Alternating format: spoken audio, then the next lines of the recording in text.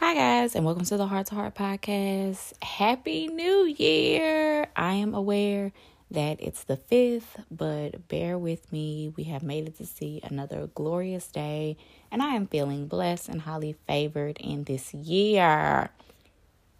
Y'all, the peace I have feels amazing. Like, I have never experienced better days in my life. Like, just knowing that you're in the will of God and being spirit-led, I feel awesome, and that's actually what the Heart to Heart is actually about. So we'll get into that. But for my recap, I've just been working on everything. I've just been working a lot. I've been rebranding. I've been refocusing, just, trying to get me back on track. And it has been flourishing. Christian's awesome. I can remember days where I literally used to cry because Christian couldn't talk, and people would say how sick they were of hearing Baby Shark, and I could not relate. But y'all, one night last week, Christian tricked me into sleeping in my bed, and that boy was up at 11:09 p.m. singing Baby Shark, and I wanted to run away. I was so tired, and he was wide awake. I want y'all to know, y'all can have that song back. At this point in my life, you can have it back. But yeah, he and I have whole arguments now. If I tell him no, he'll go back and forth with me about, he should have it. It's oh, okay, cool. So just seeing his progress and, his growth over even a 6-month span. But enough of that, child. Have you guys gotten your planner for the new year? Because see, mine rides passenger side seat with me. And we're keeping up with them all year like the Kardashians, not just until March. So when you know better, you do better. Amen. So we're going to have planners all 2020, not just until April, because y'all know how y'all do. On to the World Spotlight.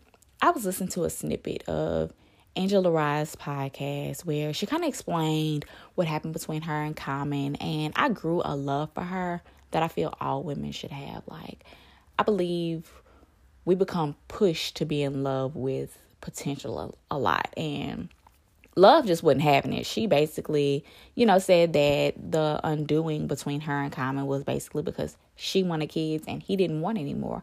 And she was like, well, I don't know what else there is to talk about.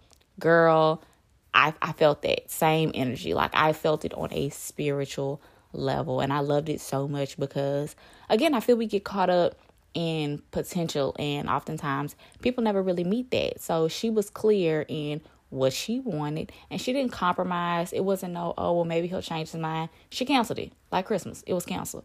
So she didn't like it, and she was done. And, that's just exactly where I am right now. And I think that's why I responded to it the way I did, because I've dealt with enough for a lifetime. So now you can't show me something that I don't like, because I'm going to feel like I'm wasting my time. And that's that for that. What's next? So World Spotlight for her, for just being firm in who she was and what she wanted and not compromising. On to the Heart to Heart.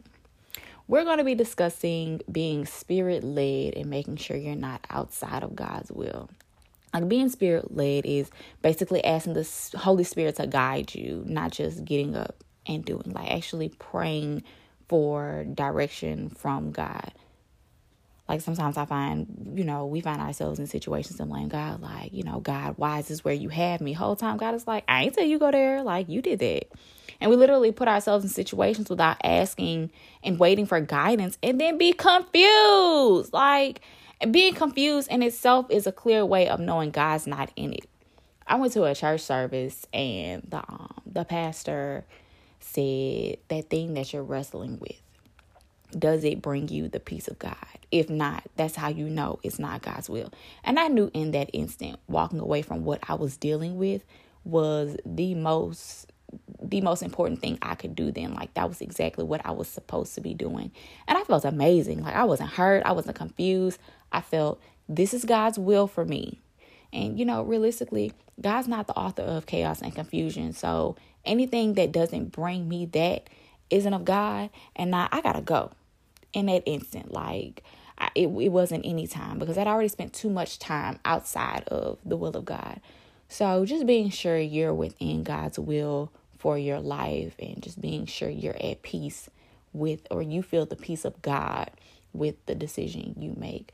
Because I was trying to make big decisions prematurely.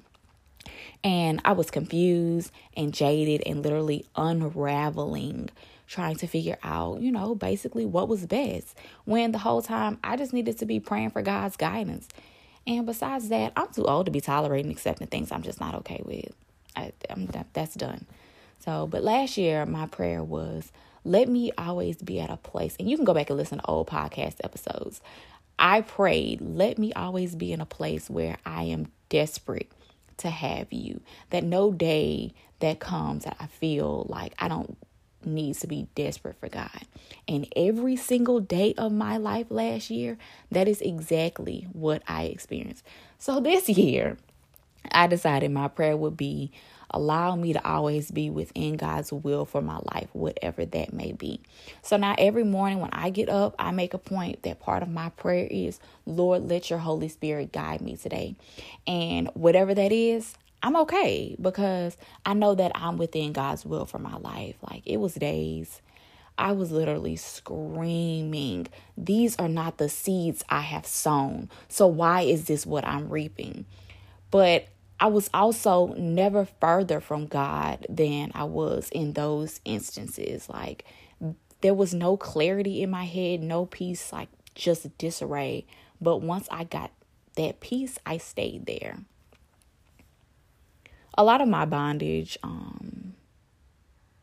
from being in what I knew God's will was actually the thoughts of other people. Like, what will they think? What will people say? And I portrayed everything to be perfect in my life. And now here you get to see my mess. And once I let go of like the careless judgments of people that don't even matter on any day, like, I felt amazing. Like, I could care less what y'all know now. Like, my marriage failed and my spirit life was like never further from God. And people had opinions with no helping hand. My hair was falling out. My face was breaking out. Acne literally consumed my face. My child dealt with separation anxiety so bad.